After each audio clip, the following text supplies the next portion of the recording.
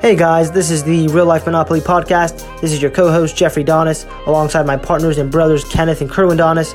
We are real estate investors, and the point of our podcast is to help you reach your financial goals, which will allow you to have time to focus on your true passion so that you can live not only a happier but more fulfilled life. Enjoy the show. Hey guys, welcome to today's show. Today we'll be having Axel Ragnarsson. Axel is the host of the Multifamily Wealth Podcast. Axel currently has 61 units. Axel explains how he was able to get his first multifamily property while he was in college and how he's continuing to build his portfolio. He was an awesome guest, and I hope you guys enjoy the show. Thank you for tuning in to the Real Estate Monopoly Podcast. This is your co-host, Jeffrey Donis, alongside my two brothers, Kerwin and Kenneth. Today on the show, we'll be having Axel Ragnarsson. Axel, do you mind introducing yourself to the audience?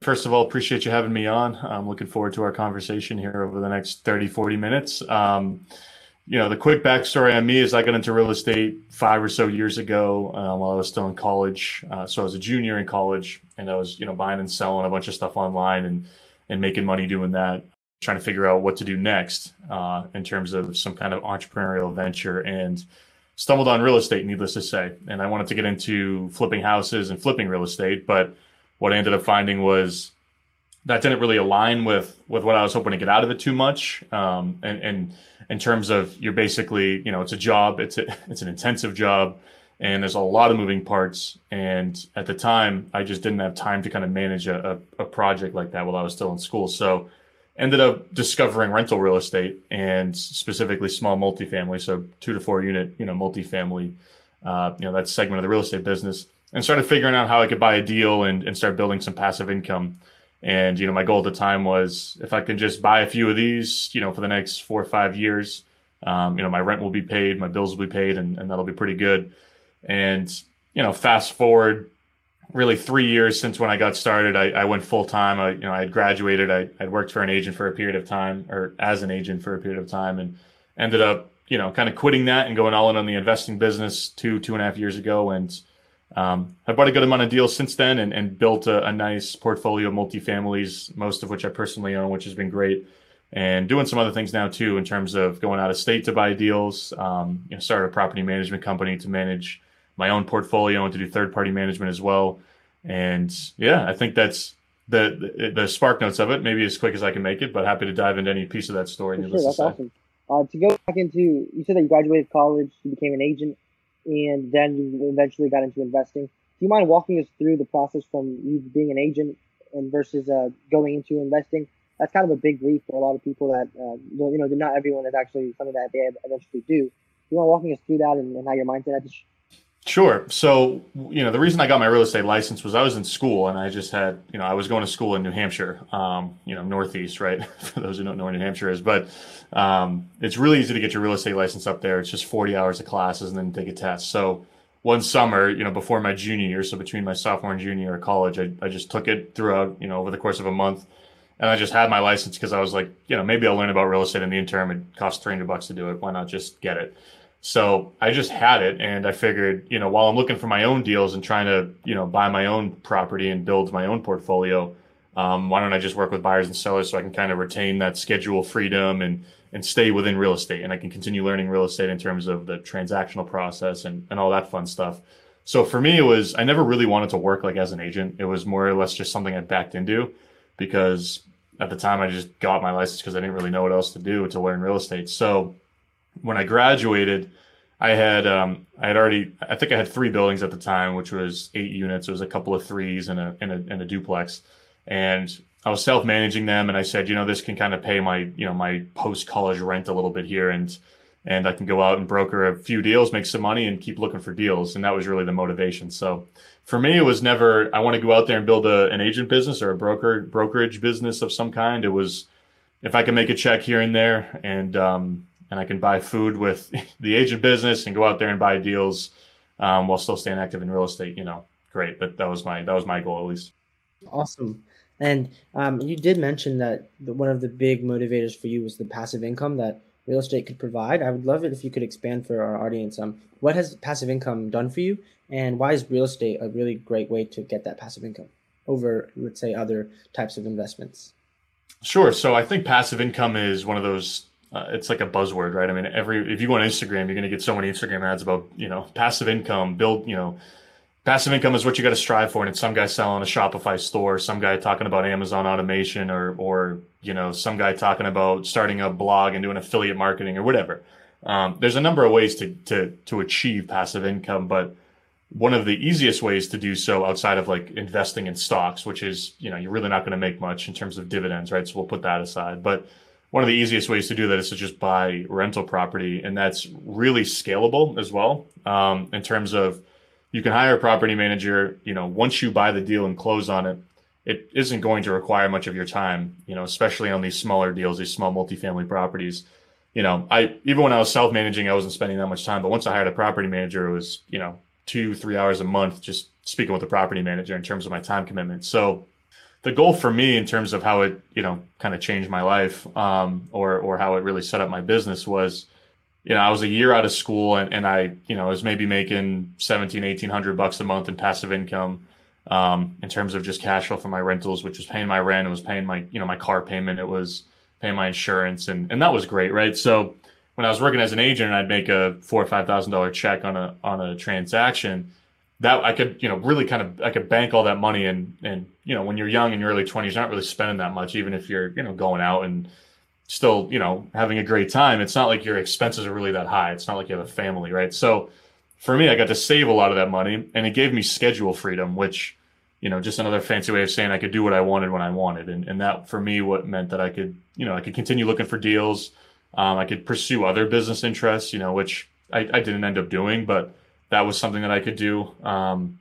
And even just that first deal I did, it was a 3-unit deal that I found on Craigslist, and I, used private money to buy the deal. And it was, pretty minimal cash in my own pocket. I was still making $650 a month off that. And, 21, I was like, if I can make $7,200 a year in perpetuity from this deal, I mean, that's like game changing. If I get 10 of these now, making 72 grand a year. Right. So it kind of laid the foundation for what I wanted the business to look like. And I just, got in my mind, I reverse engineered, I need this amount of units, which at the time was 25 units is going to give me, 35, 40 grand a year. And that's a $50,000 salary after taxes, right? So that's me getting a $50,000 job. That's the income I'd be making in perpetuity. And that was like my goal initially. But to answer your question, I guess more specifically, it really just gave me the freedom to go out and actually pursue just anything that I really wanted to do, which at the time was brokering deals and looking for real estate deals in general. Awesome. And you said that your first deal you got in college, is that right? So Yes. Was that like a mindset that you already had in college, knowing that passive income was the goal? And do you mind kind of going into how you developed that? Because I know a lot of my friends, and we're listening. I was a college student last year. My brother's also currently a college student. So I know a lot of our friends currently do not have that mindset. Yeah, I mean, it's a great question. And I think that it could be tougher to answer, right? Because you're like, sometimes, and you guys are probably like this too, right? Where this is just what you want to do. And like, I don't know how I really got here. I just, eventually you're like, this is just what I want to do, right? So for me, I think I was 19 when I had, so what I was doing was I was buying and selling cars. That was kind of that was my side hustle. That's how I was making money. So I was buying cars on Craigslist, buy it for $5,000, sell it for $6,500, make some good money. And so I was making money doing that. And I was, I had money in the bank. It wasn't, I didn't get into real estate with truly like no money, right? I had some money. And so for me, I was like, if I can do that, I could probably do something bigger. It's just a function of how do you do it, So I'm a big like, I can't do that. Like instead of saying I can't do that, it's like, how can I do that? That's just like a big question I love to ask myself is like how rather than anything else really. So for me, the idea of buying a property in college is just not something that enters anyone's minds usually, right? But for me, I was like, it's pretty achievable if I can find a deal and I can find someone to lend me the money. Like, I've spent 2 years educating myself, right? Because I found real estate when I was 19. I didn't buy a deal till I was 21. So I listened to 1,000 hours of podcasts at that point, right? So I was like, I feel like I know how to do this. It's just a function of, can I find the deal and can I find someone to lend me the money? And that's really what it just boiled down to. So it wasn't like I kind of woke up one day and said, I want to go buy real estate. Like I didn't have any family members that owned rental real estate. Like I didn't come from that. So for me, there are other people doing this. Like there are other college kids buying property, right? I mean, it's the playbook's there. It's just, how do you go out and execute it? Do you mind kind of going into your first deal and walking us through how you found it, what the business plan was, and how that's doing that? Sure. So the first one's a pretty funny one, I guess. So I grew up in this very small town called Chester, New Hampshire, which is like population 5,000. Like it's a really small town. And when I started looking for deals, I was looking in the biggest city in New Hampshire. It's a city called Manchester. It's 120,000 people. Again, it's just not a big city, and it's a small state, right? So really what I was doing was I was just browsing Craigslist, like for sale by owners. I was doing like the Zillow for sale by owners. I was doing like a little bit of prospecting, kind of, I would buy a data list and I'd text the owners and, just ask them if they wanted to sell. Just kind of throwing crap against the wall is really what I was doing. And I just happened to get lucky and find a 3-unit deal on Craigslist that was a for sale by owner that was listed in Chester, New Hampshire. So it just was a town that I knew like the back of my hand. And it turned out it was a property I'd driven by probably 1,000 times in my life. Like I just knew that property, that area so well. So, this is after looking for deals for like 6 months. This wasn't like I just woke up and found it. And he was asking for 200 grand, which on paper made a ton of sense. Like the gross rents were, I think it was like 3 grand a month. I could get them to maybe $3,400 a month. So, it was a really good deal. And it just was something that I was like, this is a great like first deal because it's kind of, there's already some good income. It's not like it's a major rehab. I didn't want to do any major rehabs, and I don't think anyone should do a major rehab for their first deal. I think that's suicide. So I was like, I can just keep the tenants, when they leave, I'll raise the rents a little bit. It's pretty simple. So basically made the guy an offer for 190, and, we went back and forth, and 195 is what I had it under contract for. And I thought it was worth 275 all day long. I was like, this is a $275,000 property, and all of the comparable sales said it was worth even more than that. So I bought the deal with private money. So there was no appraisal as part of this process. And I met my private lender through an internship I had who I'd built a relationship with over like a year. And, I'd let him know this is what I wanted to do. I said, hey, if I can bring you a deal with these numbers, is this something that you'd be interested in lending on? And kind of got some verbal commitments from him along the way. So I took it to him. He gave me a loan of, I think it was 175. So it was like just about 90% like loan to value. And I think I borrowed a few grand from a family member, and I put every other dime I had into the deal. So I was like all in, and which again, probably shouldn't do, right? You need some money in the bank before you buy a rental property. But, I was like, I just want to get into something. So what ended up happening was I owned that for, and the plan was I was going to go out and refinance with like a commercial loan and do that. Well, what ended up happening was I was having trouble getting a loan to go and refinance because I didn't have a W-2 income. I was in college, my tax returns sucked. And even though I was going for a commercial loan, which, is different than the 30-year fixed rate residential, I mean, they're loaning based on the property, excuse me, rather than the borrower, I was still having a tough time because like I just had no experience. So I was like, this has been great. I've kind of collected some cash flow even while paying the private money interest. And I think I'm just going to go ahead and sell it. So I had it for about a year and a half, and I put it on the market to sell, and I got no interest, and it didn't really go that well. I had it listed at 275. I was selling it myself to save commission and doing tons and tons of showings. But the issue that I found that I didn't catch on my inspection on the front end was that it was a dug well and it was a septic tank. And the dug well was too close to the septic tank. And, basically long story short, it wouldn't qualify for any residential financing. So nobody could house hack it, move in, and that cuts out a ton of the buyers for that type of property. And that problem, even though it wouldn't kind of disqualify commercial financing, it just kind of turned a lot of people off. So I ended up selling it for way less than I thought. I think I sold it for like 230 or something, which, great, right? But after I paid the buyer's commission and everything, I walked away with like 10 grand, and it was awesome, but it wasn't like a home run deal by any means. But needless to say, just doing it right got me in the game. And I did a couple other deals before I sold that one. So, that was kind of full cycle on that. Lesson learned, right, is to understand what your exit is and to make sure that it's financeable, obviously, when you go to sell. So since then, I've just never bought a property with a septic or a well. I've just done everything city water, city sewer. And, I think so needless to say, good deal. And it was a nice, easy one to kind of start out with. Yeah, that's awesome. And I kind of want to touch on that. So It's really cool, that you pretty much bought this property. I would say it's pretty successful that, you were able to maintain it for a year, get some cash flow, and then were able to sell it. Although you didn't sell it for what you thought you were going to sell it for, you still made a profit. But what kind of transition or what got you into doing bigger deals, and how does that compare to smaller deals? Yeah, so the bigger deals for me at the time were like just doing anything that was five plus, right? So I Yeah. started doing some 6 unit deals, some 8 unit deals. And, for me, that was bigger because, just a bigger purchase price and it's technically commercial rather than residential multifamily. So the the key difference there is really just the financing of it if you're talking about the actual structure of the deal and not just like, the mindset of it all. The mindset for me was I'd rather just do bigger deals because I can't get residential financing anyways, which is the biggest benefit of doing 2 to 4 unit deals is you can get the 30-year fixed rate, great financing. I couldn't get it because I just was too young. I had bad tax returns. I didn't have a W-2. So I was like, if I'm going to get this 25, or the 75% loan to value, 25-year AM on my small deals, I might as well just go do the big deals where that's the only thing you can get. So that was kind of what drew me to those. So I started doing, a lot of 6 units, some 8 units.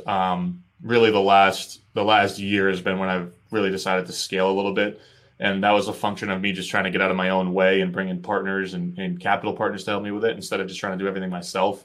So really what I ended up doing I did a lot of those kind of still smaller multifamily, the sub 10 unit multifamily. And I built a portfolio of 45, 50 units or so of just, my own deals. And I got to the point where I was like, it's going to take me a while to get to 100 units, 150 units, 200 units just by myself. Like I need to bring in some partners. So that's really where it is now. So the biggest hurdle for me was getting over that, just needing to do it myself and understanding I can bring other people in and we can all just share in a larger pie. So that's where I'm at really at this moment is really where I'm starting to put that into action. So, at the end of last year, I closed a 24 unit portfolio, which was just me. That was, all my money, I raised all of it in terms of, private debt. So I retained control and I was like, that's the last deal I do of this size where it's just me. So I'm going to start, working with partners. So, we're closing on me and a couple of partners are closing on a 16 unit down in Lakeland, Florida, the end of the month. We're going to be putting another 28 units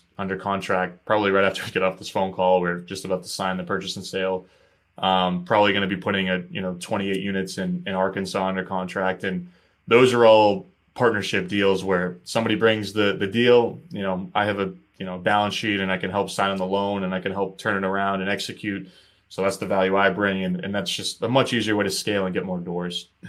Something that as you get bigger, you really do want to build a team around you of partners that can bring different types of value to the table.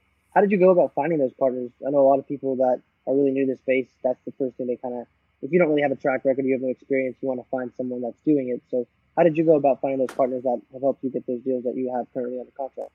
And not only that, but it's also like a lot of times people will find partners, but they're not good. So how did you find good partners? That's a good question. It's all networking really at the end of the day, and that's an easy answer, and everyone knows that. But it's like networking with some level of intentionality. If you can just go to a real estate meetup and shake hands and tell people what you do and then leave, right, and get nothing out of it other than a business card. But for me, when I was like, all right, I want to start doing multifamily deals out of state, in these markets, what value am I bringing to a partner in this scenario? And how do I go out and find the individuals that have the other side of this? So for me, it was very specific. I wanted to do mid-size, small to mid-size multifamily, 16 to 60 unit deals. And, I said, I have some money. I have people with money. I, have some level of expertise on how to turn these deals around, how to finance them, how to put them together. So if I can find people in these markets who are local, who have deal flow, who can physically be at the property, every couple of months, meeting with the property managers and doing some level of asset management. If they can find a deal, I'll compensate them for that. You find the deal, I'll give you equity, I'll bring the money. We can create a win-win scenario for everybody involved. And we can both just do something that we otherwise wouldn't have been able to do. So I was very specific about finding people who kind of fit that avatar. So, the way in which I did that was I joined a lot of, networking groups out of state in terms of that were local to these markets that I was looking in. and all this stuff can be applied to your local market too. That for me, this just happened to be I was doing this out of state, but if you want to do this locally, same thing. You just do it locally. But one of the groups I joined, it's a mastermind, group, I guess is the easiest way to put it. Basically, it's like a paid networking group, a couple $100 a month. You get in and you can meet people around the country doing deals. And that's how I met these guys in Tampa, who, which is the market that's right next to Lakeland. So I met these guys in Tampa who were doing deals in Lakeland. I met, the boots on the ground partner in Arkansas who were, that deal hasn't gone under contract yet. It probably will. And we're working on that. But if we don't do this one, we'll do another deal together of some kind. And basically, to answer your question, Kerwin, in terms of how do we know that these guys are good? For me, it's like, do you have a track record? Are you reasonable in terms of your expectations within a partnership? And are you just someone that I can see myself enjoying working with? And obviously you do all the smart stuff in terms of setting up really straightforward operating agreements. You set expectations up front in terms of who's responsible for what, how people are being compensated, what you want, what the strategy for the deal is, so that, you're trying to have that conversation up front so there's no surprises, as you're in the deal. But for me, these guys in Tampa, they already own property. They already have some level of success. They don't necessarily need me, and I don't necessarily need them. However, there's a lot of upside in us working together, so that's why it makes sense. And then my potential partner here in Arkansas, that's the same thing. He's got a single family wholesaling background. He already owns some small multifamily. I think he's a stand-up guy, and who knows, right? You could work with someone for a few years and find out that it doesn't work. So time will tell on those. But we have these conversations up front. We almost over communicate up front in terms of, this is what we want this deal to look like. This is exactly what our strategy is. And let's make sure that we're all completely on board with the plan, and that we all completely understand what our expectations are for each other and what our roles are. For sure. And that's exactly what, luckily I work with my brothers, but he also joined the mastermind group, and we've been networking with a lot of people there. And then, like you said, it really just comes down to if it's something that's going to fit, and you really just get like a feel for it when you're on the phone with them. You kind of hear what they've done, how they communicate with you. It's just, you kind of get a feel for it at first, and of course you have to kind of experience it to really know how good they're going to be and if they're going to be a good partnership. But you can obviously get a sense of how well you guys would work together. And to go into my next question, that's something that we've heard a lot of other people say as well, over communicating, because a lot of people, the reason that problems occur is that they don't communicate enough. And that can occur not just between partners, but also between the limited partners and the general partners. And that's something that a lot of our guests have emphasized, is communication. Yeah. So true. Actually, I kind of want to ask you, starting out in multifamily, what was something that you thought would be easier than it was? And then to go on that as well, what was something that you found out was harder than you actually thought it would be, if that makes sense?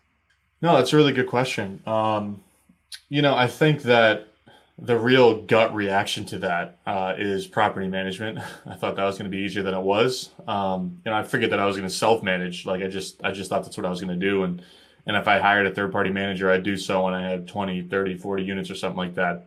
I hired a third-party management when I had 8. I got out of that quick. And it just wasn't for me. Like I just sucked at it too. And that was really just the reality. It was like, I didn't have the emotional intelligence at the time to not get invested in all of the tenants' problems and to not get completely dragged down and stressed out and involved in property management. So I made less money early because I just didn't get that off my plate, charged less in rent, took too long to evict, just gave tenants whatever they wanted in terms of repairs and all that stuff. So I thought that would be easier. It wasn't. So that's something where I just would have used third party like day one. It's funny because I think people are like, you got to do it yourself to understand, how you can identify. No, you don't, right? Because if you're doing it yourself, you don't know what you're doing. Like you don't know how to even tell what success looks like in that role. I thought I did until I gave it to somebody else, and I was like, oh, so this is how property management actually looks. I was doing a third of this. So I think that's probably the first thing in terms of what I thought would be easier. As for what ended up being harder, I guess, was the quick thing is financing, right? Because even if you get private money to get into a real estate deal, especially people who are young and maybe don't have a high paying job, like you have to really understand how lending works at its fundamental level.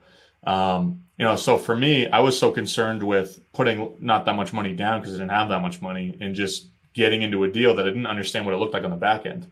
And I think that whether that was a 3 unit deal or a 30 unit deal, that would have been something that I ran into because I just wasn't I was spending all my time trying to figure out the deal and how to find the deal and not much time trying to figure out what I actually need to have, as a borrower in order to get qualified for financing and what lenders are actually looking for. So I think that happens in multifamily too. When people start to scale, they're so worried about finding that 50 unit deal that's, round numbers, $5 million and the loan amount's 3.75.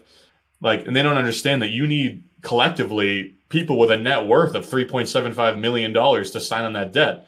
Like, you got to figure that out, right? I mean, if you don't have that figured out, there's no point in looking for a deal because you can't close it. Like, you can't even start that process. So everyone gets so caught up in the deal, I guess is what I'm saying, that we forget that there's all of these other moving parts that need to come together to close something. So I probably would have spent a little bit more time getting my own finances figured out and trying to figure out a plan to actually qualify, get financing. I would have found a partner, a co-signer to help me, initially on those first few deals, get better lending terms or, even just get like long-term residential financing rather than those commercial loans that I got on all my early deals, all my 2 to 4 units. And I don't know if that answers your question. Hopefully it does, but I think that's probably what I'd put more attention to. That was a pretty good answer to the question, honestly. But I did kind of want to touch. So our audience is really it's kind of a younger audience. We do have some younger people that might listen to us, and you're pretty young yourself. So I was just curious, if you knowing what you know now, what kind of advice would you give to your 20-year-old self, as far as multifamily and real estate, and maybe even life in general? Yeah, I mean, that's a big one, huh? I think I'd probably just tell myself to focus more. And everyone always says this, right? It's so funny. You hear a lot of the same stuff on podcasts. And I bet you ask enough people this question, a lot of them would say, narrow down and focus. But when I was starting, I knew I kind of wanted to do rental real estate, but I'd also I'd listen to like the Bigger Pockets podcast, and somebody would talk about how they were killing it, wholesaling deals. And another person would talk about how they were killing it doing short-term rentals. And another person would talk about how, they were doing large I don't know, whatever, some other strategy. And I just start chasing a bunch of different things, right? Where I was like, I know that I want to get into rental real estate. And that was always in the back of my head. But I'd also start thinking about like, look, Airbnb is a cool model that might give me more cash flow initially. And, I think that I could hustle and wholesale deals. And I, tried to do that for a bit. And, I just kind of spread myself really thin. I think if I had just been like, multifamily real estate, I'm going to send 500 mailers a month. I'm going to cold call 100 people, a list of 100 people that I really want to talk to. And I'm going to, set up these searches on the MLS and Craigslist, and I'm going to check them every week. I got my financing figured out, and I'm just going to go all in on finding these deals, and I'm not going to get distracted by house flipping, wholesaling, short-term rental stuff, and just did that. I probably would have done more deals, and I would have learned faster. So I think that would probably be the answer to that. And I think too, even after I had done a few small multi deals, I was still trying to flip houses. Like that was still something that was there because I had some wholesaler connections and, and I got a, single family deal here and there. And I was just by way of networking, people had a deal and I'd, buy it and I'd fix it up and made money on some, but I lost money on a few others because I just wasn't focused on it. Like it was just something that I was doing on the side and I didn't, you got to be all in on what you're doing in real estate to excel at it. You can't just dabble. So I was dabbling in a lot of ways and, it kind of hurt my growth initially. So I think the best piece of advice that I'd give myself is just focus and get serious about one thing. That's awesome. And I definitely agree. That's something that we kind of had to choose between single family since we come from wholesaling. We just decided rather than trying to do both commercial real estate, multifamily specifically, and wholesaling, we were also doing creative financing. Just being in that realm, we really wanted to hone in on one thing, and our ultimate goal was always passive income, and multifamily was the fastest way to do that. So we just decided to go for it and kind of just drop single family. But to kind of go into my next question, so I was on a podcast that I was listening to you on, and it was really I think it was one where you were pretty much going solo, and you kind of just walked through how you build a relationship with the seller on an off-market deal. Do you mind going into that? That is something that we obviously did when we were wholesaling, but it's not something that we have been able to do in this space. We just found that reaching out to brokers was the best way for us to find deals. and generate that deal flow. Do you mind going into how to best generate a relationship with the seller and how you go about doing that? Sure. So specific to multifamily, building a relationship when you're going direct to seller is much different than doing so on the single family side, because single family deals are emotional, and there's more external factors that are driving somebody to sell, divorce, death, relocation, all those other things, right? That, people need to sell, and that's more transactional. In multifamily, people don't really have to sell. They don't have to sell to you. They're probably smart enough to know that they should list with a broker. And that's just the reality of what it is. So for me, when I was doing, because pretty much every deal I've done has been direct to seller, and the way that I've, jumped in front of the brokers on a lot of these deals, because the sellers are wealthy, they don't need to sell, is just by being friendly, right? And not asking to buy their property, which sounds so counterintuitive. So all the direct to seller prospecting I did was, some version of, hey, I own property in Manchester, I see that you own this property, and, me and my partners are looking to continue buying. If you ever thought about selling, that's great. If not, I'd love to grab coffee with you and learn about your experience in real estate and get to know another investor that's doing deals in the market. So, I'm not asking them to sell their property. I'm not telling them I can buy it cash and close in 14 days. And, I don't care if it needs repairs. I did that early, and I realized that wasn't really how you actually get deals. It's by just getting to know other investors, and then you kind of stay in their ear and bug them over time about selling. Say, hey, Paul, if you're just letting you know, right? Hope that everything goes, is going well at 18 Brook Street. If you thought about selling that, I'm still here. How's the family, right? Like stuff like that, So it's a lot of the deals that I've done have come from, I reach out to someone, we stay in touch for months on end, and then they end up selling. And, I think the podcast that you're specifically referring to is the 24 unit portfolio that I bought at the end of 2020, where I literally spoke with this guy for 6 months, probably once a month for like 2 hours. He was an older guy, and he just wanted to talk, right? And I just let him talk, and we became buddies. Really is what it was over those 6 months.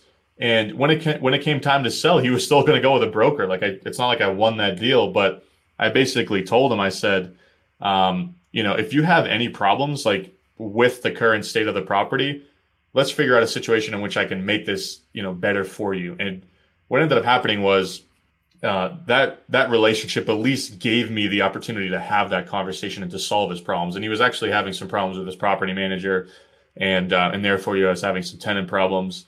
And my solution to that deal, which is pretty out of the ordinary, was I actually property managed his buildings while we were under contract to sell, because his manager was essentially stealing from him. So at the time I said, hey, that's a pretty serious problem. You can go get more if you list this. I'm sure that a broker is going to tell you can list this and get much more. However, I understand that you would probably rather not deal with this guy while you're going through that transactional process and doing this.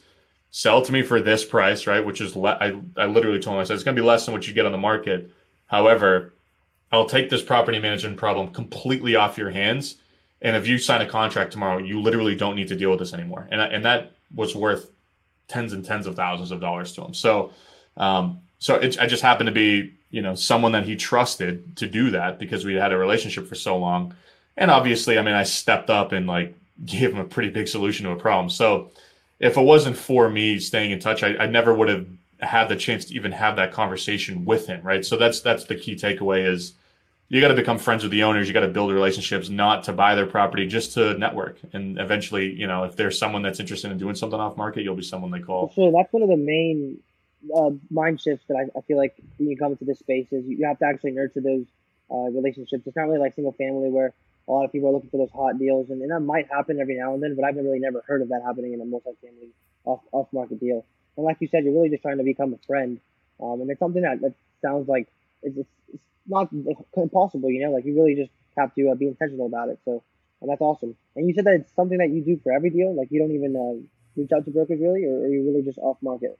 No, so I have done a couple of deals through brokers. We're finishing this purchase and sale. The 28 unit in Lakeland is through a broker, and that was an off-market, broker deal. And I think if you want to get to that size, if you want to consistently do 30, 40, 50 plus, especially when you get to 100 plus, you're not going to go direct to seller for those deals. It's all brokerage. or broker deals. So I think that if you want to do the 5 to 30 unit, you'll find some success going direct to seller, especially in smaller markets that are less sophisticated, for lack of a better way to put it. So for those deals, I just haven't found those deals through brokers, because historically I just haven't been willing to pay what, the market's been willing to pay. And I've just been able to generate enough deals off market to stay busy. But for the big stuff, for sure, you got to go to brokers. I mean, especially once you get to, 80 plus, you got on site, like those sellers, they just are not going to sell to you off market unless you're offering them a price that is market price, because they know exactly what it's worth. They have brokers calling them every 2-3 months, telling them, we can list it for this, we can get you this. Like, they know exactly what it's worth. So unless you're reaching out and giving them that number, it's not like you're going to be finding discounted deals, right? And I'm sure someone listening to this is like, well, I did, right? There's exceptions to every rule. Maybe the 1% of those transactions are actually direct to seller off market. But I would say that those deals are probably happening in the Midwest, in markets where there's like a little less scale, sophistication, a little bit more mom and pop ownership. But, for me, and I'm going to get sidetracked here for a second, but the best thing about going off market to these smaller deals, the 5 to 30 unit type deals, right? And that's just an arbitrary number, but that's what I'll use for sake of conversation, is you build a relationship with a seller and do one deal. If you execute on that and make him happy, and you make it easy to work with you throughout the transaction, you don't do an inspection and go and renegotiate, or you don't try and get in the units every week to walk a new contractor through, and you just make it easy to work with you, chances are they probably have other properties, because most people that own some multifamily own multiple multifamily, and they're probably going to come and sell to you on the other deals, right? So there are so many deals I've done where I may have overpaid not overpaid in terms of paid more than market, but I probably could have renegotiated a bit of an inspection problem on that first one, but I said, I'm not going to be short-sighted. Like, maybe I'll pay a little bit more for this deal in the grand scheme, but that's going to give me the golden highway to the other deals. And that's literally happened with 5 sellers, to where that first one, I don't, complain about the roof needing to be replaced. I say, you know what, I'll just replace the roof. I want to make this guy just love me, so that when he wants to sell his next 6 unit, his next 10 unit, I'm the first person he calls. And that has literally worked with multiple owners. And I think that's the benefit of being off market, is that you can kind of develop repeat business relationships. But I got sidetracked there. Needless to say, brokers still bring you deals, especially the big ones. I mean, you got to build those relationships. Yeah. And to kind of go into our express round, it's pretty much where I'll just ask you 5 questions. It's really simple. First question, are you ready? Yeah, let's do it. Awesome. What is the biggest mistake you've made in real estate, and what did it teach you? So I was flipping a house a couple years into the business, and I hired every wrong contractor I possibly ever could have hired. And this is kind of my go-to answer for this, because when you're really early, you need to just overpay for quality people to help you. Really, I mean, you can't penny pinch, whether it's attorneys or agents, or especially contractors, because those are the really expensive mistakes. So I just used a guy that wasn't great, and it was a flip that completely got away from me. The entire first rehab was done incorrectly, not to code. Told me he pulled permits. He didn't pull permits. I literally had to do 2 separate rehabs on this property, and ended up losing a ton of money. And it was the most stressful time of my entire life. It was a nightmare. And it was all just because I picked a guy that was cheaper. And, so I think when you're early, if you're doing big rehabs, overpay the right contractor. Don't try and penny pinch, do that in time where you know what you're looking at, especially for the younger people out there who probably don't have construction experience, or you don't have experience with what success looks like. Just pay the right people to do it the first time. So for me, business related failure was working with the wrong contractors, wasting a ton of money, losing money, instead of just ponying up and paying the right people. And I feel like every single real estate investor has had a bad contractor experience, so you're not alone. Second question, what is your favorite book? And you can tailor this towards personal life and business life. That's a good one. I think, this is going to be a zag, I think, in terms of my answer. But I just read this book, and it doesn't really have much personal application, but it has been a business book that's really, really changed how I've looked at marketing specifically. It's called the One Page Marketing Plan. It's by a guy named Alan Dibb, I think. His first name's Alan. I don't remember his last name, but It's basically the entire playbook on how to effectively market as a small business, and it's applicable to wholesalers, people going direct to seller, people just starting any business, whether it's real estate or not real estate related. And it's a quick read. I read it in probably a few hours, and I was like, this completely changed how I'm approaching marketing in my business. And I don't know, it's tough, right? Because I think I could have a real estate book as an answer to that. But as I spend more time in real estate, I realize that the books that really help you grow your business are not real estate books. They're business books. So I think that's just a recent one because it's one I read last week. But I was like, I shut that one and I was like, I'm changing everything I'm doing. So I guess that's probably my answer for that one. What is the best piece of advice that you've ever received or you would give out to someone? Ooh. Yeah, I mean, this is a really good question. I haven't really thought about this too much. I forget where I heard this, but this is going to be so cliche, but it is pretty true. I forget who said it, but someone said at some point, right? And I heard it is like, you can have whatever you want, right? If you do whatever it takes, and whatever it takes is completely vague. People don't know what that means. But I think that, and I'm going to pair it with something else, that compared with just being consistent. If you can do whatever it takes to be successful on a consistent basis, it's just going to supercharge your results, right? And, for me, I think whatever it takes, oftentimes for me means just staying in it, right? Just plugging away at it every day. So I think if you know that whatever it's going to take you to grow your portfolio is going direct to seller, and cold calling and doing direct mail, if you can do that, if you know that's what it takes, if you can do that and you can pair that with consistency over time, you're going to find results. So I guess that's I'm giving you two answers more or less, but I think that if I can take that first quote and pair it with consistency, those are just two concepts that have really kind of driven what I've done. And, I've done real estate every day for 5 years. Like I either learned something or done something that's either going to, get me a step ahead in my business, or it's going to introduce me to a piece of knowledge I didn't have that's going to help me in my business. And that's just what you have to do, right? This isn't something that you can, dabble in, especially if you want to grow like quickly and have this be something that replaces your income. You just have to identify what it takes to get there, and you just have to consistently do it. That's awesome. We 100% agree, and that's exactly what we do. Like every single day, we'll at least learn something or take some type of action. So number 4, my fourth question: what is a daily habit that you would accredit some of your success to? That's another great question. I think I wish I could say reading. I don't read enough. I should read more, right? So I'm going to put that one aside, even though I do try and do my best. This is weird. I just don't listen to much music. I literally listen to podcasts, and I think that's really, really helped me get ahead. I love music. I'm a big music guy, but if I'm in the car or I'm working out, it's all podcasts. So I probably listen to 2 to 3 hours of podcasts a day, at a minimum. And some of them are entertainment, but 70, 80% of them are educational. And it's not just real estate. I listen to marketing podcasts. I listen to sales podcasts. I listen to, I went down a rabbit hole for a month where I was listening to world economic change podcasts about interest rates and lending, and it helped my real estate business and helped me look at it in a bit of a different way.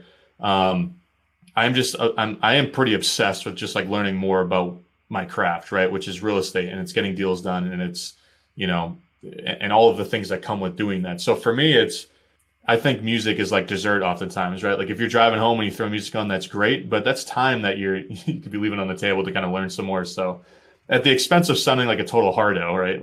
I don't listen to music, which I do, but it's, I listen to something that's probably gonna give me, some leg up in my business on a day-to-day basis. I've never heard of someone say it like that, music like a dessert. I totally agree. We kind of do the same thing where we try not to listen to any music. I mean, obviously I love music, but podcasts or just listening to anything educational, all that time that you could be listening to something educational, just pretty much not wasting it, but it's entertainment versus beneficial. And if you actually enjoy learning about it, it can actually work both ways, So number 5, what is the best way? Yeah, exactly. I want to touch on that though, also because, when you're listening to things, although like you said, when you're working out, you may not necessarily be focused, because I do the same thing. When we work out, we always listen to podcasts, real estate, your podcast, other podcasts, real estate, or just learning. And we don't necessarily always interact. Sometimes I'll definitely tune in to it, but subconsciously we're learning it, and the subconscious mind is super powerful. So just having that repetition of just always learning subconsciously is very, very powerful, and it definitely compounds over time. So that's awesome. I definitely love it. 100%. Yeah. Oh, that's very wrap true. it up. What is the best way for our audience to reach out to you if they want to get in touch with you? Sure. So best way is probably, on Instagram at Multifamily Wealth is my name on Instagram. So you shoot me a DM on there or something. I try and be pretty responsive. You can look me up on LinkedIn, Axel Ragnarsson. I'm sure I'll pop up. Probably not too many people with the same name on LinkedIn. You can email me, Axel at Brickleaf Properties, which is BRICKLEAF properties.com. Or, I think those are the big three. And then I got a podcast too, like you guys have mentioned, the Multifamily Wealth Podcast. It's all about multifamily real estate. I really do appreciate your time, Axel. It was a pleasure getting to talk to you, and I hope we can do this sometime again in the future. Absolutely. I appreciate you guys having me on. Thank you for listening to the Real Life Monopoly podcast with the Donis brothers. If you want to learn more about what we do, make sure to visit our website, www.donisinvestmentgroup.com. And if you aren't already, make sure to follow us on all platforms at Donis Brothers. Let's be great today. Have a good one.